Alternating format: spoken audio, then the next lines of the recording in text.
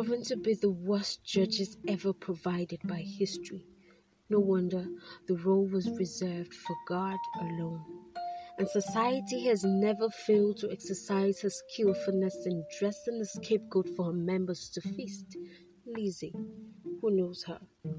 Her best friend or the company of wolves in friends' clothing. I don't even know her personally, but I have digested her meat served by our modern day talking drum. I now know that from the thousands of ladies who might bear the name Elizabeth and must have nicknamed themselves Lizzie, who also reside in this city, there is a particular one named Lizzie.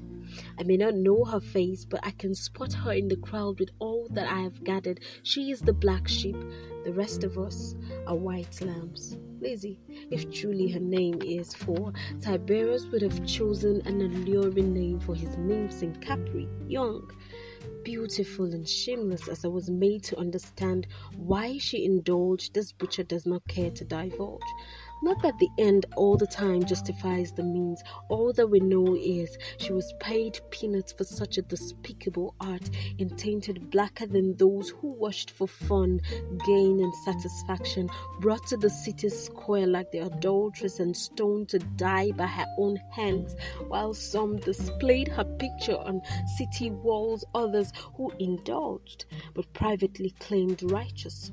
Only a few wished she was told the porn star could have a future as a true worshipper if she accepted Christ. But all who have seen crucified her.